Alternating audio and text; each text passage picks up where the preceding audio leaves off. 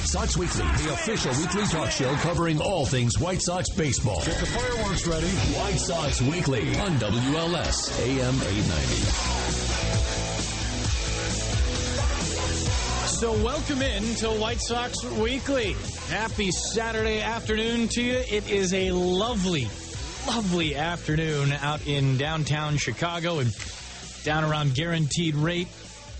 Good day for baseball and a good day as any for the White Sox to kick a 6-game losing streak. It is a season-long skid. White Sox looking to put that out of their minds with Dylan Covey and Trevor Cahill, the starters, as the Padres are in town for the second game of 3 this afternoon. I'm Connor McKnight. We got a lot to do on White Sox Weekly this afternoon. I mean, tons to do. We've got so much to do, I haven't even sent the tweet out that tells you how much we have to do. 312-591-8900 is the phone number here on White Sox Weekly. As many things as we have to do on the show this afternoon. Have I mentioned there are things to do this afternoon? We always have time for you. 312-591-8900. You want to talk about where the White Sox have been over the last 6 games or so. You want to have a conversation about some of the young minor leaguers that have been doing so well for the White Sox. Yoan Moncada. Some of the pitchers that have been doing really well in the White Sox bullpen down at AAA. In AA. I mean, my goodness, all over the place. We've got a couple of things to talk about. You want to talk about some of the struggles that they've had, too? The White Sox over the last 6 games have, obviously come up short, scoring some runs. There have been some opportunities. There have been some runners on base.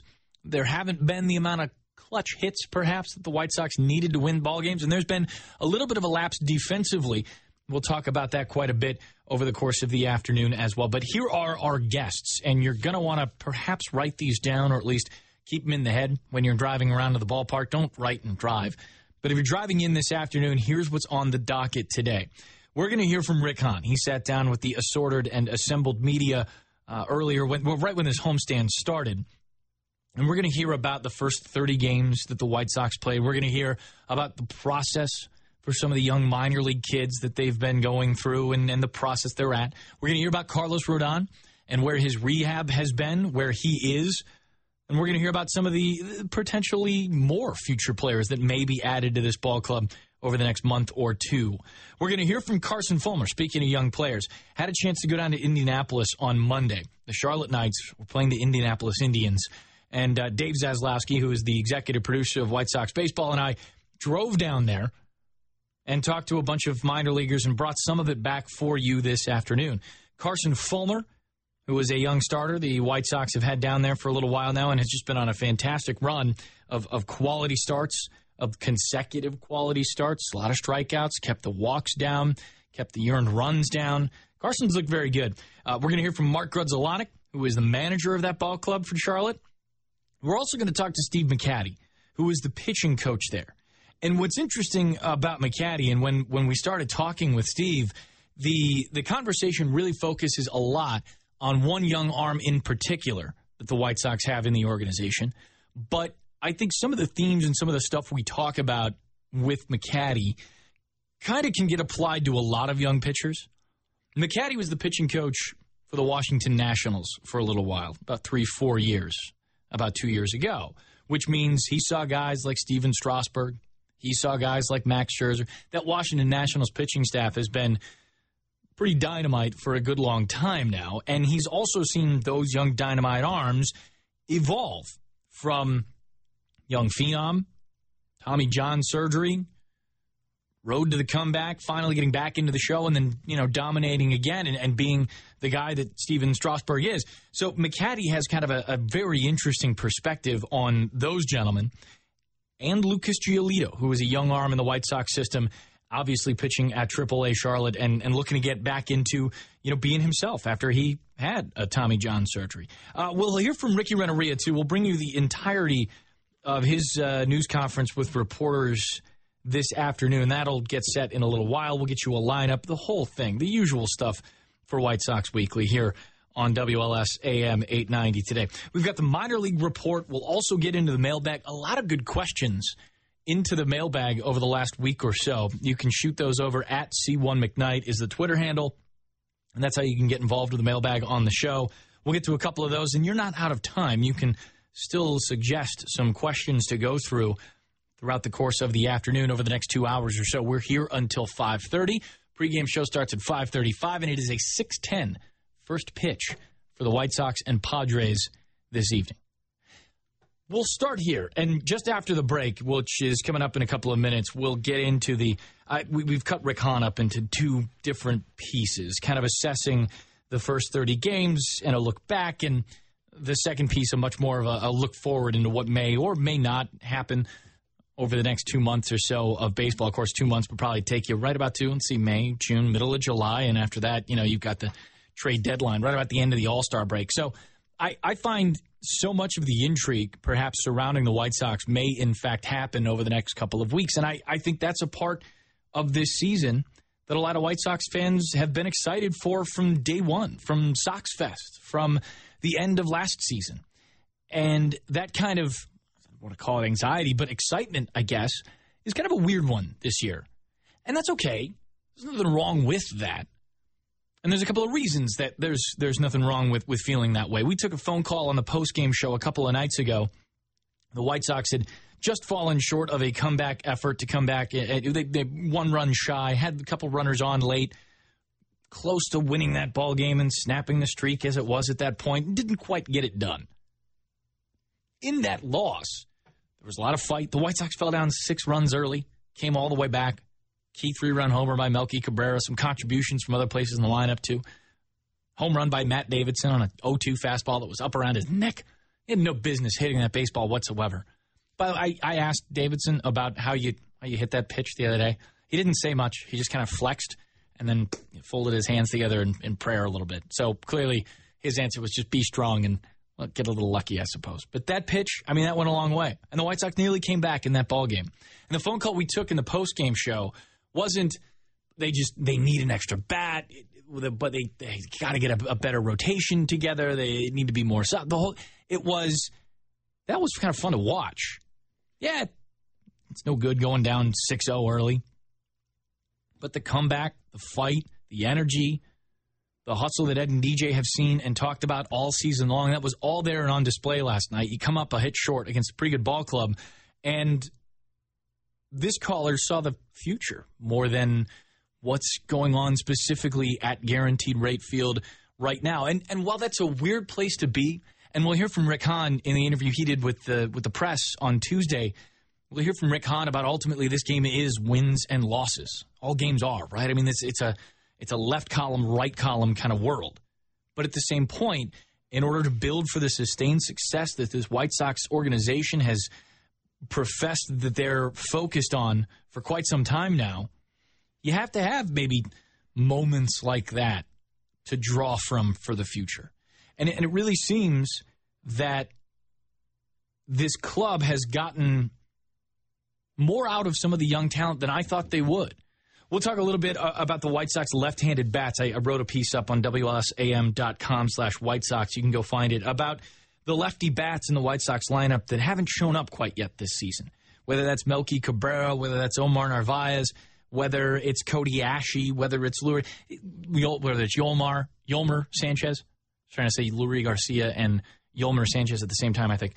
Both of those guys, all of them left-handed and switch hitters and looking for a little bit more production. But in that crew, you found a couple of things, or at least received a couple of things, production-wise, from a guy like Lurie Garcia that I don't think anybody really expected. We'll get to that a little bit down the line. That's our plan for the show this afternoon. When we get back from the break, we'll hear from Rick Hahn, kind of start that whole journey and talk about it as we go, too.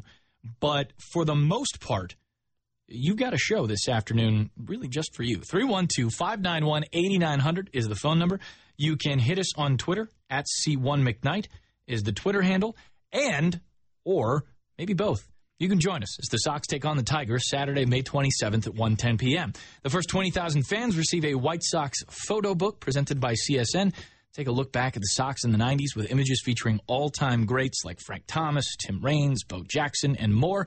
Purchase your tickets today by visiting whitesox.com or calling 866-SOX-GAME. Pretty good giveaway there on the 27th. One heck of a giveaway today with the Hawk Harrelson alarm clock. I have seen it. I have heard it. It is fantastic. And I know that if you're listening to White Sox Weekly, you're more than likely headed down to the ballpark today to get that Hawk Harrelson alarm clock in your hands. Enjoy it. It's going to be fun. Hopefully we got a fun show for you this afternoon. We're going to do our best. You can hop in. The White Sox will play a little baseball later on tonight. 6:10 start against the Padres. I'm Connor McKnight. You have WLS AM 890. Welcome back to White Sox Weekly here on WLS AM 890. Most important thing of the day, the Sox and Padres get going at 6:10 tonight out at Guaranteed Rate Field. Our pregame show starts at 5:35. I have you until then. Still waiting on lineups. Oh, no, you know what? They're out. I take it back. Lineups are out for the White Sox and Padres. Just hit refresh on the old internet machine, and I have them for you, so why not go through them? The leadoff hitter for the White Sox is Leury Garcia. He is back in center field. 2 home runs last night. Without a doubt, the best offensive night Leury Garcia has ever had. More coming up on Leury Garcia a little bit later on in the show. Carlos Sanchez is at second base and hitting second, so right there, Yolmer Sanchez. It says Carlos on the internet, so that they need to fix that. It's Yolmer Sanchez. The man's name is Yolmer. So 2 switch hitters right off the top. In fact, 3 switch hitters. Melky Cabrera bats 3 for the White Sox this afternoon. And I find that interesting. And if we weren't here doing the show, and we were right in front of Ricky Renneria when he was having his press conference, and, well, he might be having it right now. In fact, one of the things I'd really like to ask him is stacking those switch hitters in a lineup. It's somewhat unconventional. Not a lot of teams do that in stacking those guys there. You like to spread those out a little bit to make it a little tougher for a Padres team or whomever you're playing to go match up out of the bullpen. I suppose this does the same thing since they're all switch hitters. They can turn it around anytime they want, but it's interesting to me. Jose Abreu bats 4, Avi Garcia 5, and in right field, Todd Frazier batting 6, and at third base, Matt Davidson is back in the lineup and DHing, hitting 7. Kevin Smith behind the plate tonight. He'll work with Dylan Covey on the mound. Tyler Saladino bats 9. For the Padres, and we'll just kind of run through this pretty quickly because we got to get to Rick Hahn, actually, who spoke with reporters earlier this week. Manuel Margot leads off. Matt Caesar hits second. Will Myers third. Yangervis Solarte at second base. There is some point of contention as to whether it's Jan Hervis or Jan Jervis. Jason Benetti and I we're of different camps on this, but we'll get there. Ryan Schimpf is at third base. Austin Hedges is catching and batting 6. Eric Ibar, the shortstop, 7. Hunter Renfroe is DHing. Alan Cordoba, who's very, very fast. Found that out last night when he beat out an infield single as a tapper back to Miguel Gonzalez. I just don't think Miguel knew Cordoba was as fast as he was. And Trevor Cahill, who's been very good to start the 2017 season. Trevor Cahill is on the bump for the Padres.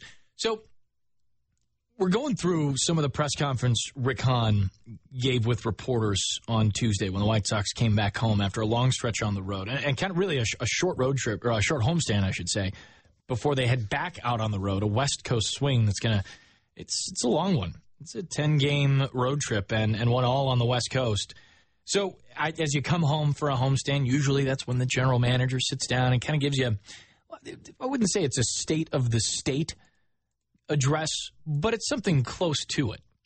So with Hahn, topic of conversation started this way. When they got back, they had played 30 games. They were at 15-15. And the question was, how do you assess this club after the first 30 games of the season? You know what? I think all of us are very pleased with the work that Ricky and his staff have done thus far this year, both from a pregame preparation standpoint through a way the game is being played between the lines standpoint, which is ultimately translating to perhaps a little bit better record than a lot of people outside that clubhouse predicted for this team. So from the things that we stated early in spring training, and actually going all the way back to the organizational meetings and through spring training that we felt were important this year, creating the right environment, creating the right culture, focusing on the things that are important to us going forward as an organization.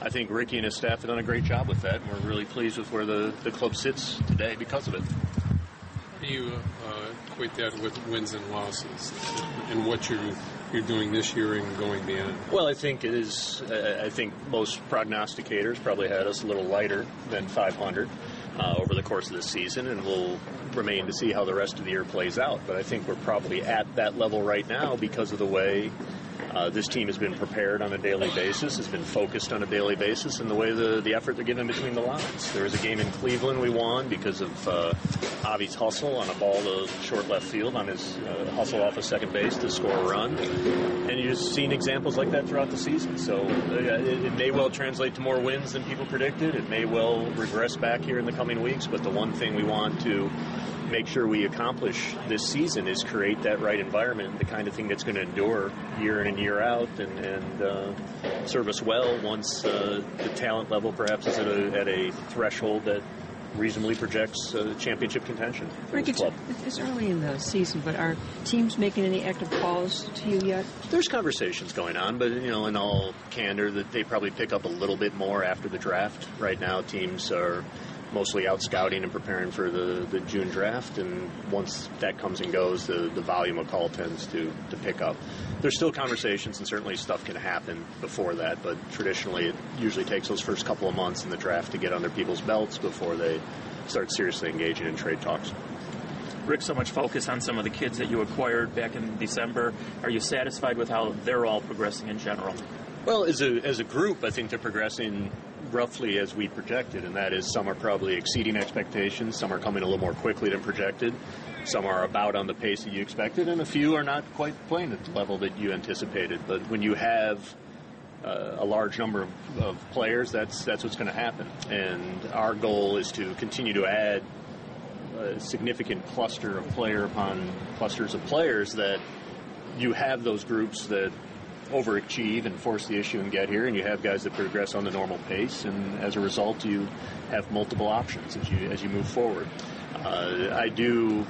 We have talked about before the fact that a player struggling in the minors is part of their development. So even the guys who might not be quite on the pace that we originally had anticipated, or they individually might have hoped for, there is a benefit to them in learning how to deal with adversity at the minor league level when the spotlights aren't quite as bright as they are in the big leagues. Ultimately, when these players do get to Chicago, they are going to encounter some difficulties, inevitably, just the nature of the game. And being able to harken back to those struggles, the time they struggled in the minors and the way they pulled themselves out of it is going to serve them well when they're big leaguers. So even the ones that are struggling are getting something out of it. So kind of a quick and dirty setup from general manager Rick Hahn about where the club has been over the first handful of games. Obviously more than 30 so far, 33 in fact. At 15 and 18, of course, the White Sox are on a 6-game losing streak. So you'd like to turn that around sooner rather than later. That'll be the task of Dylan Covey and the White Sox lineup against Trevor Cahill and the Padres this evening. As for now, I can't tell you, and maybe this is because it just so happens that this show, this White Sox Weekly show, will probably be a bit more focused on the White Sox minor leaguers than most. And that's because of the trip that we got to make to Indy to see the Charlotte Knights. Yoan Moncada, Giolito, Lopez, Fulmer, all those guys. And Delmonico, Engel, all those ball players. There's a bit of a conversation in what Rick Hahn was talking about there, and I can't stress this enough. Maybe it's because I started out talking to a lot of scouts when I started working in baseball and trying to find out what it was to evaluate prospects because that fascinated me or whatever.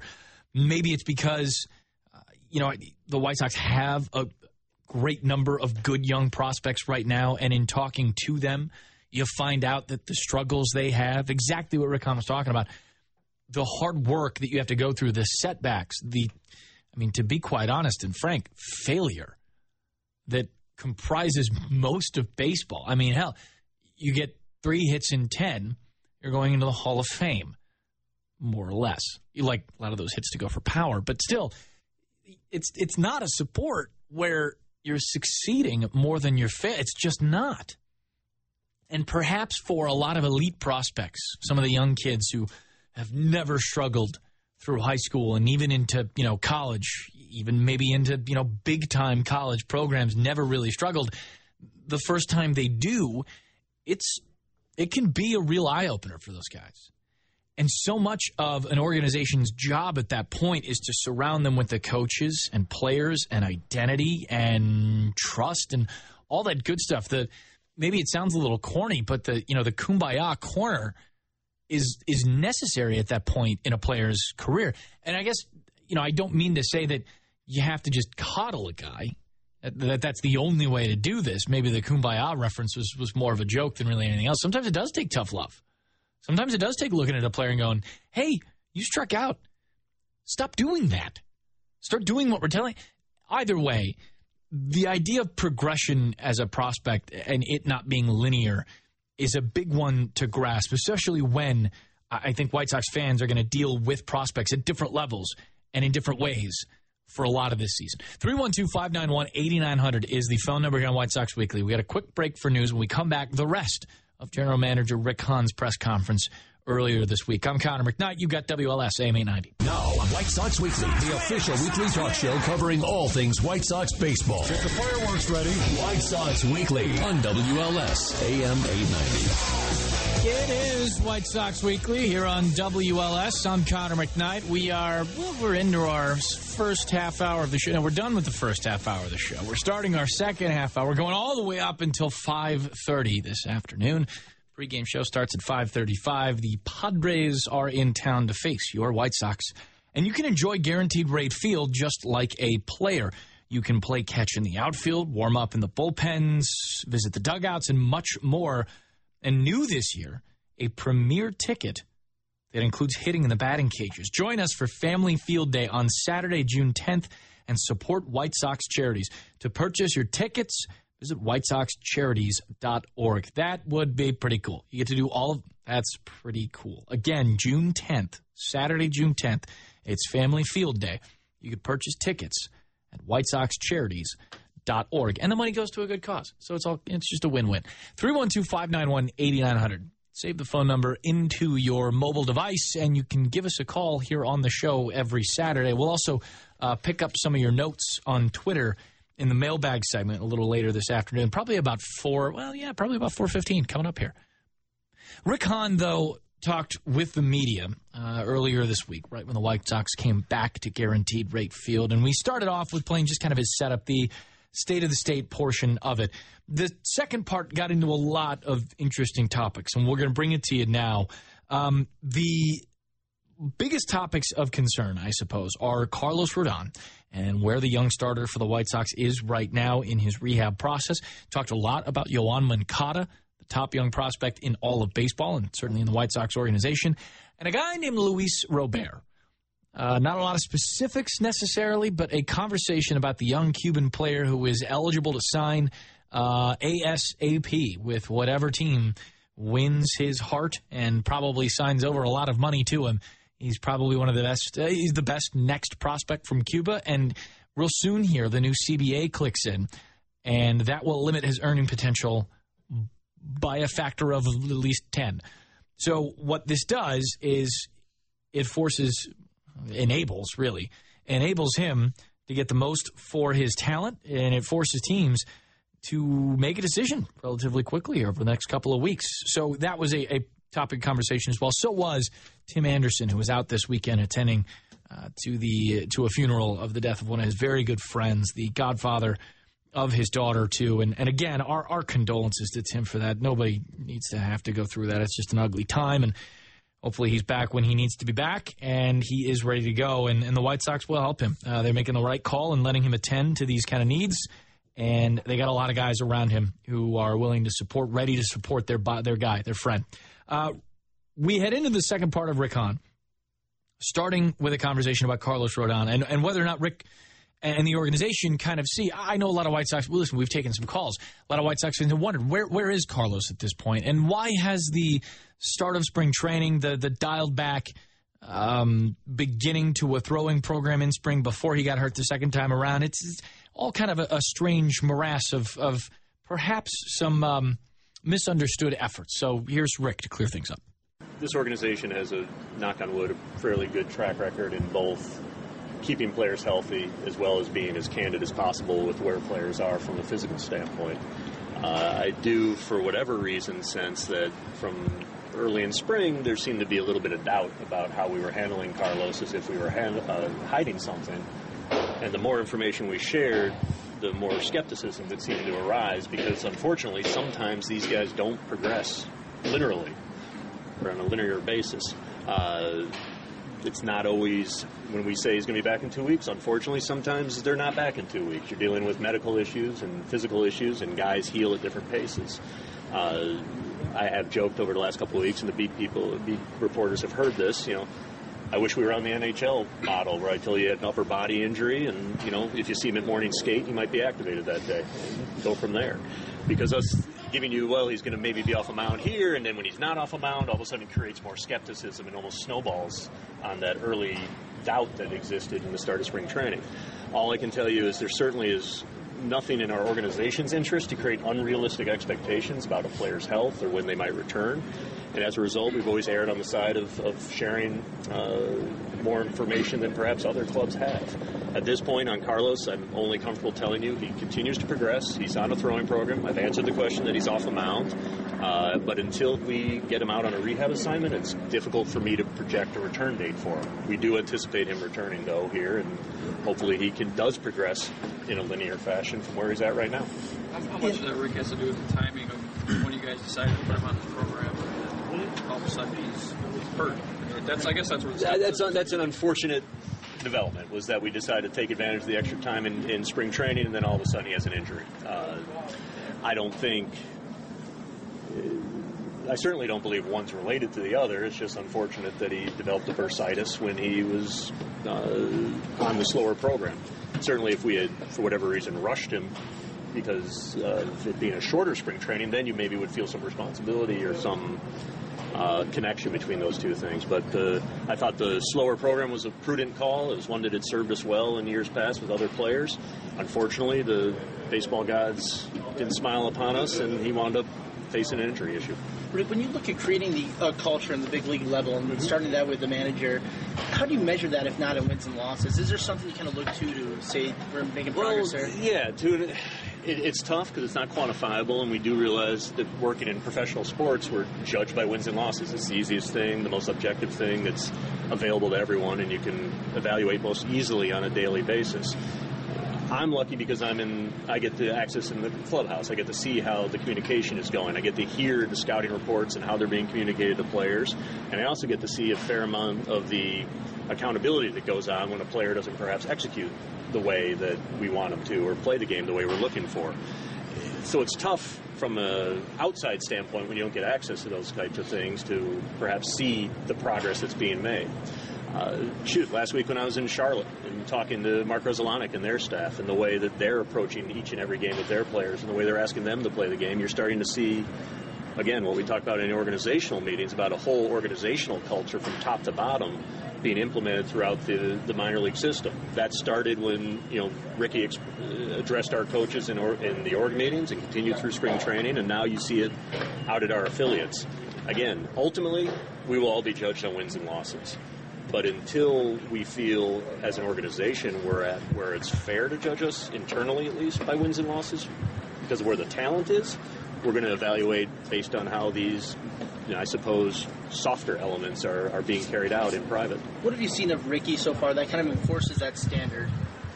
That standard of what you guys expect from this level. I mean, sort of what I just said, the level of energy, the focus, the attention to detail, the way he's communicating with players, the way he's holding players accountable, and doing that, primarily in private. So, he came to us with the reputation as a great communicator, a great baseball man, a tireless worker, and he certainly has met or exceeded that reputation ever since he put on a White Sox uniform. You were able to go to see Moncada and a lot of other players at Charlotte. We know bringing Moncada up in the middle of May would mean you would still be able to hold on to him for 6 more years after that. Do you feel he's close to being a product finished enough to come up and play in the major leagues? I think he's made a great deal of progress since the end of spring. There were a few specific elements on the defensive side of the ball, as well as a few at the plate that we wanted to see progress with, and that specifically Ricky and Super Joe were working with him here, and then once he got reassigned, Mark and Vance Law and Andy Tomberlin were all working with him once he was with Charlotte. He has responded to that. He has shown a fair amount of progress in each of those areas that we've asked of him. That said, we want to see that over an extended period of time. It's awfully important, I think, to not lose sight of the fact that this is a 21-year-old player This is one who was not playing in the States 2 years ago as of right now. It's a guy who has fewer than, I want to say, about 325 or so plate appearances above A-ball. So we think the world of his talent. We think the world of his future, and we think he's responding to the challenges we put ahead of him. But we're not going to rush this. As satisfying as it may be for all of us with the organization to see him out there even tonight at the big league level, because it gives you that sort of shot in the arm and shows you that, hey, there's progress in this rebuild, and look at this tangible sign right here. That's not in the long-term interest of Yoan Moncada or the club. He'll be here when he answers all the questions that we have for him from a developmental standpoint at the minor league level. He's doing a pretty darn good job thus far answering some of those questions, but again, there's benefit to letting him fully answer all those and continue his repetitions at that level until that next stage of his development takes place here in Chicago. Does he understand that? Does he 100%. Know that? Okay. Rick, is there a part of his game maybe you didn't know was this strong? Are you learning anything on the fly about Moncada? Our scouts do a real nice job on makeup and work ethic, but until you actually have a guy in your uniform and you're with him on a daily basis, can you really, truly evaluate that? And while we certainly knew he was a worker and diligent, you still knew he was a young player and one who had received a fair amount of money at a young age, which sometimes changes how a guy goes about his business. But every indication we got from him, going back to our hitters camp in January and the work he did in spring training and now the work he does each day down in Charlotte, is he does have that special star caliber makeup where he is willing to pay the price to be great. And the tools are obviously off the chart. Everyone sees those when you get a limited exposure to them. But seeing him on a daily basis, you get to appreciate how special of an individual he is as well, and how, therefore, he's in a very good position to, health permitting, maximize those tools and reach his ceiling. Speaking of young Cuban talent, what are you able to... You're breaking up, I can't. How are you able to characterize your level of interest in Luis Robert, and how intense will the competition be for a guy like that? I've seen the publications that have had us in the mix. I certainly understand why people would believe we'd be in the mix, given how nicely he could conceivably fit, not only with what we're trying to do as an organization in terms of the rebuild, but obviously our history with similar such players. I expect that the bidding for this player will be extremely robust. He's certainly an extremely talented young man who's going to have an impact on whatever organization he winds up joining. And given the fact that the collective bargaining agreement changes how these players are treated here in a few weeks, this is really the last opportunity for certain clubs to exercise strictly their financial might in order to receive such a talent. I expect there to be robust bidding on this player. Rick, take you out of the picture? Again, I can't really hear you. That it's going to be robust. It's going to be robust. Yeah. Are you optimistic, Rick? I'm always optimistic, Scott. That's the way I like to go about life. It's much easier that way. Look, it's going to be a robust bidding, and we'll see how it unfolds here in the coming weeks. Rick, look. I'm going to leave it at that. Rick, we'll talk in a couple of weeks. Rick, fans and also the media, we're the best armchair GMs. You kidded in an earlier interview that people come up to you and make trade suggestions, even one on the north side. Do you get that a lot on the street and elsewhere? A decent amount. I get it a lot at the breakfast table, more than anywhere. And they don't understand why I say no as much as I do. But that's part of the fun. That's part of probably why I got into this. You guys, most all you know, I used to write letters to GMs when I was 11 years old, and what I thought were pretty darn good ideas myself, none of which really got executed upon, but they're lost. I get it. It's exciting. It's what makes the game accessible to people, and especially if we had won the night before, I'm usually in a pretty accessible, good mood to engage on it. But I still haven't heard back from the guy at the TSA at O'Hare, so that's on him. Is there any truth is there any difficulty trading with the Cubs just because No, of the culture? Absolutely not. Look, we've been over this a lot, and probably going to have to be over it a lot over the next several years, and I get it. But we are... Any deal we make is about maximizing the future of the White Sox. We are open to business with all 29 other clubs. I think the best evidence I can probably point to that is simply our willingness to do trades within our division, which has a far, far greater impact on our ability to compete than doing a deal with a team in the other league, just because we happen to share, proximity to them geographically. So there's zero issue doing a deal with the Cubs or any of the other 28 teams after them. We're about putting the White Sox in the best position, and hopefully throughout our trades, both sides wind up winners. Was he, with Tim Anderson, is it expected that he's going to go through these trials and tribulations knowing he's still in full player development? Yeah, we talked about the time when we did the extension with him. We don't view Timmy as a finished product. He's still developing at this level, and as we talked about when we got him out of the draft, there's still a level of rawness that repetition at every level helps iron out. And the fact doesn't change that he's supremely talented, a very hard worker, and someone who's an important part of our future. But the fact that he's gone through a little bit of a rough stretch here isn't surprising, and again, will serve him well in the long run, we believe. That is White Sox general manager Rick Hahn. Glad we could bring that to you here on White Sox Weekly. What else are we here for? Oh, your phone calls, 312-591-8900. You can get involved with the show that way. We got some time coming up after a quick break. Sox fans, you can join us on Memorial Day, May 29th, as the White Sox take on the Boston Red Sox at 1:10 p.m. All kids 13 and under will receive White Sox patriotic sunglasses presented by Bright Start College Savings. To purchase your specially priced tickets, go to whitesox.com/brightstart529. I'll do that again for you. The website for those tickets on Memorial Day, where you can see the Boston Red Sox at 1:10. All kids 13 and under get the White Sox patriotic sunglasses. The website is whitesox.com/brightstart529. Numerals. You don't actually have to spell out the number. We'll be right back and talk a lot about what happened and what was conversed there with White Sox general manager Rick Hahn. We've got the news coming up, and then we got a big, deep mailbag and a big, long minor league report for you as well. I'm Connor McKnight. You've got WLS AM 890. What the hell's going on out here? White Sox Weekly Farm Report. We need a live rooster to take the curse off Jose's glove, and nobody seems to know what to get Millie or Jimmy for their wedding present. Candlesticks always make a nice gift, and maybe we can find out where she's registered, maybe a place setting or maybe a silverware package. On WLS AM 890. Okay, let's get to it. MLB.com at Bat is your #1 mobile app for live White Sox baseball. You can stay connected with a fully customizable experience. Get White Sox home screen icons and app features, as well as game day, live game video highlights, radio broadcasts, StatCast news, and more. Download MLB.com at Bat today. This is the minor league report, and it is an extended one on this afternoon's edition of White Sox Weekly. Thanks for hanging out with us. We are in our second hour of the show, leading up to the 5:35 start of the pregame show. Sox and Padres tonight. Ed and DJ get things at about 6 o'clock. First pitch, 6:10 this evening.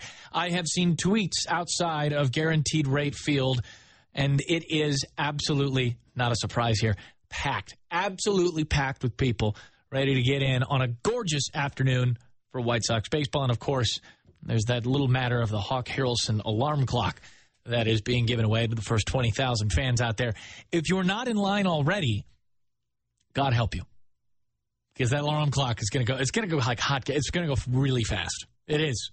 First 20,000 get it, and I wouldn't be surprised at all if there are 20,000 outside the ballpark already for a 6:10 first pitch. All right, that's enough stalling and enough adulation of one Hawk Harrelson, although you know he deserves it. You've got the phone number, and before we get into this minor league report, I want to give you a little bit of prep work, a little bit of context, I suppose, into the AAA season this year for one Carson Fulmer. First-round pick out of Vanderbilt, made his major league debut last year. It did not go well. Really no other way to say it. He did not throw all that well. The strikeouts were there. He got Albert Pujols in his very first at-bat, struck him out. That's awesome and fun. I've talked with Carson about that a couple of times, and that's something you can't take away from him. Albert Pujols is going to the Hall of Fame, and he was the first guy he struck out. So that's pretty cool. That said, Carson's always wanted to be a starter, and I think he's going to want to be a starter until they take it away from him one way or another.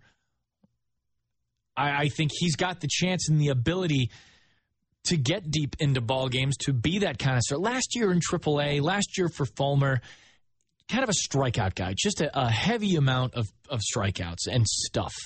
And this year, it really seems that he's learned how to pitch. I think, I don't know if mass overhaul is probably going a little bit too far. But there's been a lot of work done with the repertoire that he has, with the arsenal that he uses. I remember talking to him right after he got drafted. And I had, I'd watched some tape or whatever, and I saw that he was kind of throwing this curveball, a nasty curveball. This is at Vanderbilt. I'm watching the tape from Vanderbilt. And he's bouncing this curveball up to hitters in college, and they're swinging like they thought it was coming right across the thighs. Well, that pitch doesn't get swung at in the upper levels of the minor leagues.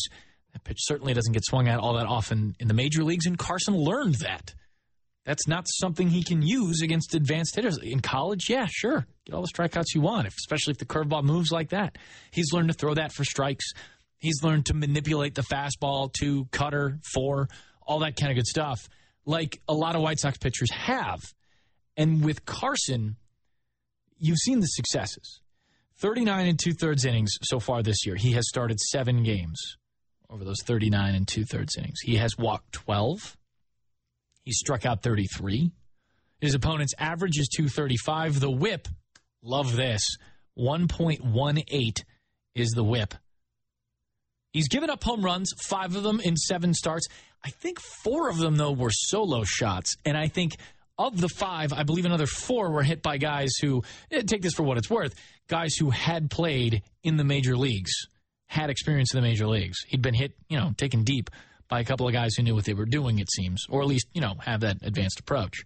The ERA sits at 2.72. So, went down to Indianapolis to talk with Carson Fulmer because his Charlotte Knights were in town to play the Indianapolis Indians. And the conversation started essentially like this. How is it, Carson, that you've carried over what you built on, what you constructed in spring training this year as opposed to last year, this year, into your first 7 starts with the Knights? Spring training was really good for me. I was able to continue to work on what I was working on towards the end of last year, and it's carried on through this year. I've had some really good starts. I've had one that kind of got away with me a little bit, but after that, man, I've had some really good quality starts. I've thrown a ton of strikes, and I've gotten, past 5 innings each time I've been out. So, I'm continuing to work on it. Obviously, you have to trust the process and respect decisions that are made, but I'm ready, man. I feel really good at where I am, just trying to be around Cat a little more and continue to develop as a baseball player. What are conversations with coaches like at this point about getting deep into games? What does that concern, or what do those kind of ideas concern with your work? Yeah, I think more importantly, you just have to force, weak contact, or at least just contact it itself, not trying to be too fine. I think that as pitchers, we try to be, we try to make that perfect pitch, and I think that, having a, 9-pitch inning with 3 ground outs, or, I'm not trying to strike everybody out, I think is really important. That's something for me, is as competitive as I am, and, with me wanting to strike everybody out, I definitely have to take that into consideration, because, those 1-pitch, 2-pitch at bats get you deep into ball games, and as a starting pitcher, that's definitely, something I always try to do each time I'm out. How has getting that taste of the majors last year affected how you've gone about your business this year? Yeah, once you get a taste of it, you want more. As baseball players, like we all do, we want to be in the big leagues. We want to stay in the big leagues. The experience that I had last year, it was incredible. I learned a ton of things that have been really beneficial for me down here. It's just, like I said, respecting the process and doing everything you can here to, get back to the level and staying there. I've learned a lot about myself. I've, tweaked some things that, have made me feel pretty comfortable now, and it's all about being consistent at this point. Being able to go out there and give your team a, good momentum and a chance to win each, every ball game. Tyler Danish said it almost is a little bit difficult to sometimes trust that you belong when you first get called up, just because it is such a big difference. Do you feel like now the next time you get called up, you're going to feel like you belong, or was that never an issue for you? I could definitely see where Danish is coming from. You're put into an environment that, you've been watching as a kid for so long, and now you're a part of that. And I think that the first time up for a lot of guys is just an experience thing on itself. Come down to AAA, you learn what you need to do to get back to the level, and you know, especially with our team and the veteran guys that we have, us young guys, when we come up, you know, they're going to make us feel comfortable. And you know, he speaks a lot about the culture that we have in the White Sox organization, and the willingness for those older players to you know, make us feel comfortable there. I feel like the purpose of the adaptations the organization's had you made, as far as like, you know, throwing a two-seamer, throwing a cutter, like throwing stuff with movement in the zone that you can pound the zone with, is about, you know, getting ground ball outs and trying to be more economical with your pitches. Yeah, I mean, I'm a starting pitcher. You know, I have to be able to learn those things and kind of get out of my comfort zone a little bit to, you know, enforce, you know, weak contact. You know, that's something that, you know, we try hard to do, is to get into ball games, and sometimes it's tough. You know, sometimes it's tough, but being able to do the small things like take a deep breath or just kind of, you know, gather yourself a little bit, you know, changes, you know, your approach sometimes, and it gets you into deep ball games. So, you know, Cat, Coop, the whole pitching staff in itself with our organization has helped me a lot, and I'm getting to a place now where I've learned a lot about myself and my abilities, and I've been able to do a good job of that. What's your take on Moncada, just his play behind you and just the kind of person he is that you've seen so far? And you got to know him a little in spring training too. Yeah, I'm glad he's on our team, man, that's for sure. You know, he's a good dude. Our clubhouse is great. You know, we're all really, really close with one another. And he doesn't show a lot of emotion, which is a good thing. You know, he plays pretty comfortably, but the guy's incredible. The guy has outstanding abilities, and like I said, it's you know, we're glad that he's on our team with the stuff he's able to do. Kevin Smith said when he got called up that you guys first started here, but it seemed like you've been playing together for like a season already. The group is so close. Yeah, we're super close. You know, I think our organization has put us all together to develop that championship type of culture, being around each other on and off the field, playing with energy, and really just trusting everybody. You know, as a pitcher, you know, you have to, you know, put the ball in play. You know, you guys behind you for a reason, and you know, we all definitely trust everybody that's out there, and we definitely have something special here. I think that you know, the more we play together, obviously we'll get more comfortable. But at this point, we're all pretty comfortable, man. You know, we're definitely you know, ready each and every day we come to the field. You used the word incredible to describe Moncada. I don't know if you're a guy who throws words like that around loosely. When you call a guy incredible, what does that mean? He's a special talent, man, and that's the thing. You know, his abilities on the field is one thing, but you know, the kind of person he is another. You know, we get that inside, you know, kind of, I don't know, scoop a little bit about being around teammates, and he's, you know, one guy that I definitely love having around. Doesn't say too much, but, you know, gets what he needs to get done, and, you know, has fun. He has fun, and we love having him here on our team. Do you feel like this is like the most consistent and comfortable you've been with the organization this past stretch, this month and a half? Yeah, absolutely. Last year was an up and down year for me, obviously. I was able to get to the big leagues, which was great, but you know, being sent down here and our willingness to get back up there is you know, something we work hard to do. And I think that once we make that next step, we'll definitely be ready for it, and I feel like we're all pretty much comfortable at this point.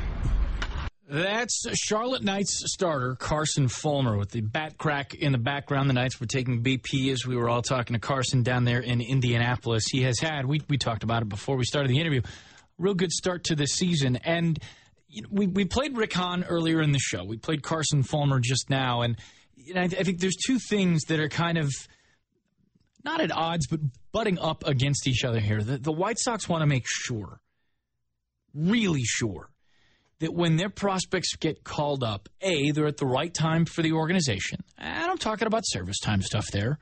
I know that can be a little, you know, feel a little nefarious, I guess, you know, with keeping a player down that may, in fact, be ready for Major League Ball a little bit longer than they need down there for their game to make sure that it is a club-friendly situation. It's, on the other side for a player, but those are the rules to this game. I don't think any such thing is necessarily happening with the White Sox right now, but as Carson continues to pitch, as Yoan Moncada continues to rake, there are going to be, at some point this season, pretty honest questions have to be asked in the organization about, all right, they're ready. They may be ready at some point this year. I'm not necessarily, going against the organization saying they're not ready or that they are ready now.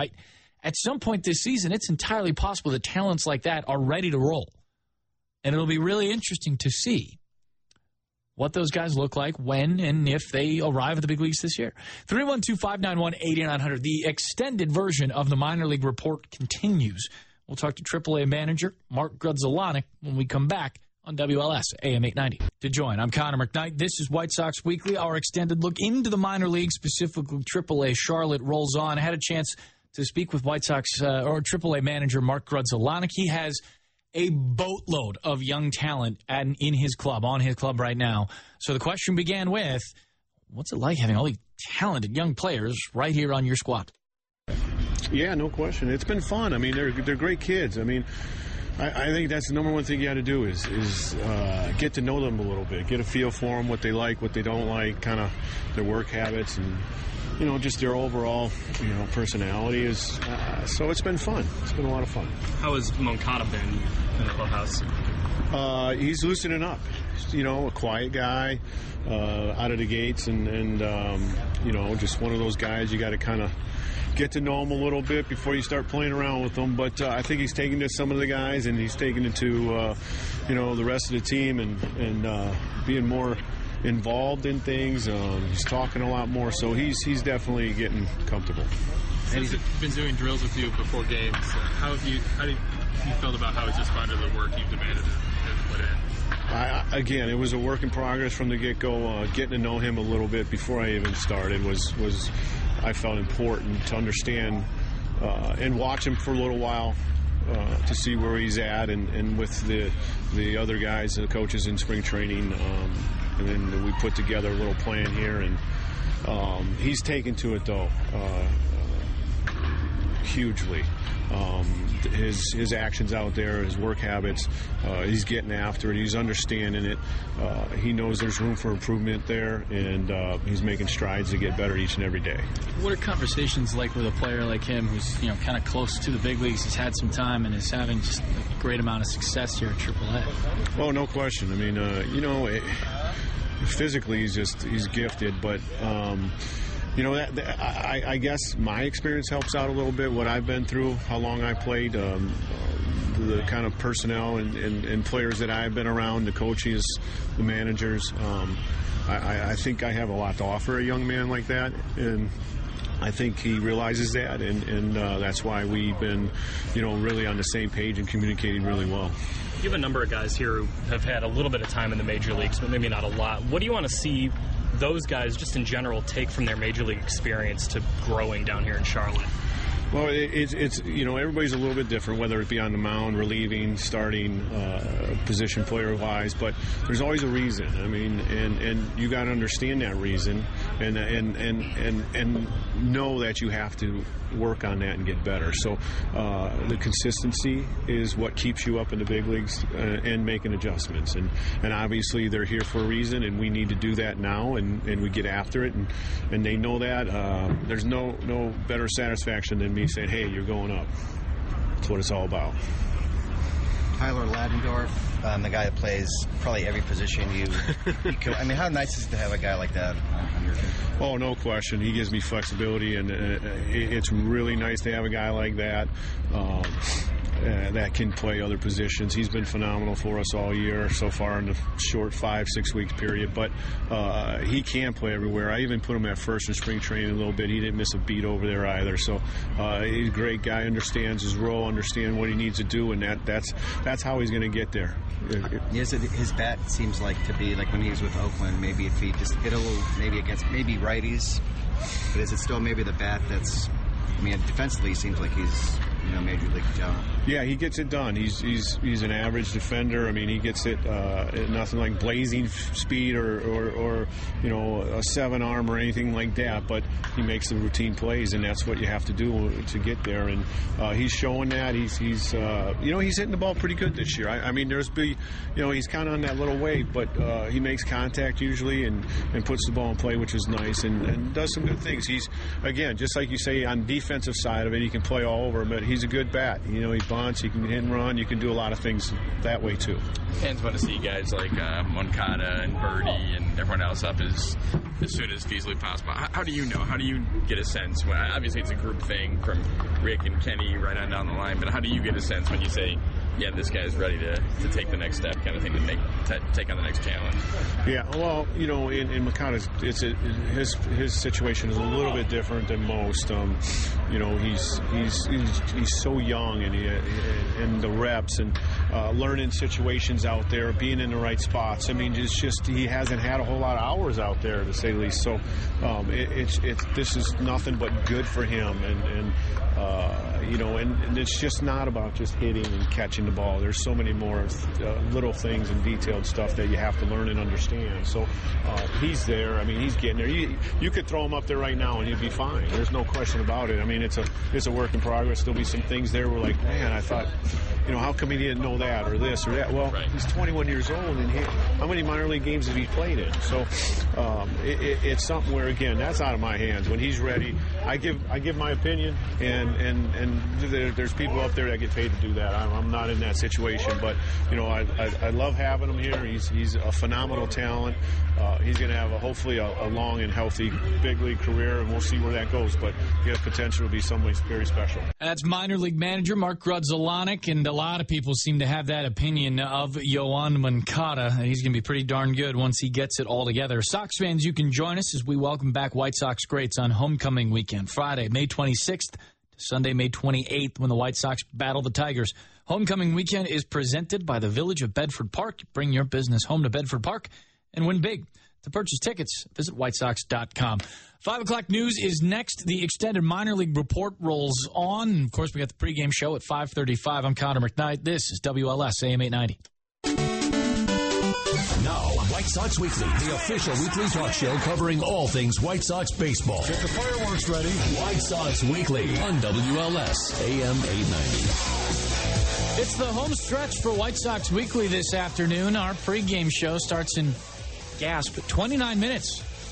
I got to get set. We got to get that thing rolling. 6:10 first pitch between the White Sox and Padres. I'm Connor McKnight, and we've got all this sorts of White Sox action for you this afternoon and into the evening. Sox fans, you can join us out at Guaranteed Rate Field. Plenty of you are there already. The Hawk Harrelson alarm clock is it's a success. An alarming success? Probably too. I'll stop. But everybody's out there. Everybody's got their alarm clocks. The thing is fantastic. I just wonder if that's going to be. Here's my thought, and I've been thinking about this for a while. What if everybody set their alarm clocks to go off like right as Trevor Cahill for the Padres was set to pitch? I mean, is that a legal thing to do? I don't. That's like flash photography. You can do it, right? You just make a bunch of noise. Have Hawk Harrelson make a bunch of noise for you in the ballpark. The Young Professionals Council is hosting its second annual Stand Up with the Sox comedy event on June 8th at Zany's in Old Town. Comedian Pat McGann, funny dude. It doesn't say so in the read, but I'm telling you, he's a funny guy. He's back to host the show with all proceeds benefiting White Sox charities. Visit whitesox.com/soxcomedy to get your tickets today. We are right toward the end, right at the end of our in-depth minor league review of the White Sox. And we get to do this because the Charlotte Knights were in Indianapolis just a couple of days ago, Monday, in fact. So we took the opportunity to go down there as a show, talk to some folks, and get kind of the latest, the roundup of some of these young minor league kids, coaches, and prospects. We weren't the only ones that went down there. A bunch of the beat writers went down. The White Sox were off on Monday, so it was a good opportunity for a lot of people to go down there and do some features. There have been a lot written up on Carson Fulmer and Yoan Moncada, of course, but other guys are in this system as well and throwing for the Charlotte Knights. One of them is Lucas Giolito, and he headlined the deal for Adam Eaton a little while ago. Guys like Dane Dunning have done really well so far this season, and Ronaldo Lopez has struck out a lot of batters as well. He was in that trade too. Giolito has struggled a bit in AAA. It's a 7.31 ERA. He's made 6 starts, a whip at 1.76, 18 walks, 6 home runs. He's hit 3. He's got some strikeouts. No doubt about it, 31 strikeouts in 28 1/3, so that number is pretty decent there. Had a chance to talk with Steve McCatty, the AAA pitching coach down there. McCatty was with the Nationals organization for a good long time and got to see Steven Strasburg coming up, got to see Max Scherzer work at his peak, the whole thing. Although I'm sure Max Scherzer would tell you that his peak's still on the road, or still coming around, I should say. So the conversation with Steve McCatty, and it's a good one. He talked pitching in a way that, especially the development of young pitching, which is so crucial and core to the White Sox rebuilding efforts, since they have so many young, good arms, in a way that I really hadn't thought about. And I wanted to bring it to you here. The conversation started this way. How does McCatty compare some of these young White Sox arms to where some of these young national arms that are in the big leagues now were at when he had them in their burgeoning states? They're a little different, but I don't know if I can. The only one I could really draw a comparison to is probably the type of person is Steven and Lucas. Just from the fact that Steven was such a high-profile guy, and with all the pressure and all the things that we did and talked about at the time, and everybody's expectations of what he should be, and not letting him be as good as he can. And so when Lucas was drafted and he had the elbow surgery and he's throwing 100 miles an hour, and everybody says, well, here's another Steven Strasburg, and here's what this guy should be able to do, but it just doesn't work that way. But they both have same sort of personalities. They have pressures that have been put on them by outside sources, but in the game, the media, and it's awfully hard to live up to. And I told him the same thing I told Steven the day that I met Steven. I told Lucas, don't be what everybody else thinks you should be. Be as good as you can be, and then you'll have nothing to feel bad about. If you're worried about living up to the standards of what everybody else wants, it's not going to happen. Okay, even for Steven, they're just too high. And so, but they have a lot of similarities between personalities and things like that. So it's really interesting. How good can Lucas be? Well, it's hard. It's really hard to say. He's only 22 years old, and he's been basically pitching for since the injury, coming back, for really getting out there and getting some innings in for 2 years. So it's a learning process. He's gone through a lot of things. Like I say, the expectations that you put on yourself. Then going to the big leagues last year and. I'm wasn't there. I have no idea, or can't say why he was taken up or anything like that. But sometimes when you're not ready to go to the big leagues and you go there and the success isn't easy for you, it can weigh on you mentally, and you put a lot of pressure on yourself. So, and that could be a lot to do with it. But I think Lucas, when he starts to learn himself, pitching at this higher level. Is the command of his breaking ball has been much better than last year. He has a very good breaking ball. He's developing his changeup, and that's still very good at times. The last few times out, it's been outstanding. And now it's getting back to trusting what he did and throwing his fastball for strikes. All young guys have command issues, and this is really tough in this league. We haven't been to these ballparks yet, but when you're pitching a lot in Charlotte, I don't know if you've been there, but it's like being at Fenway with a short wall.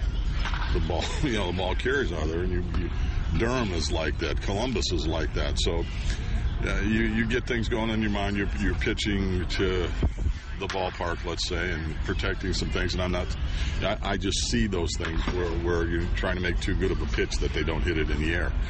But it makes it tough. But I think he's progressed from spring training. Hopefully he's learning more about the game, more about himself every time out. And even though you might look at some things, the results of his ERA being up a little bit, generally because, the fastball command hasn't been what it should be yet. But it's getting better. So we continue to work on some mechanical things, but also, a mental approach to doing things that that hopefully that will help him, and we'll see where it goes. How steady is his mechanics been? He talked a little bit about last year that he probably tinkered a little too much with the mechanics. Off that, have you seen repeatability and better? Well, again, getting back to when I was over there, I didn't see him much in the minor leagues. Just a few times because then he had the surgery. So, you look at things, and it's always about repeating your mechanics, but also knowing what your mechanics are. And when you're tinkering around a lot, everybody, especially when you're young, and there are some other guys that tinker all the time.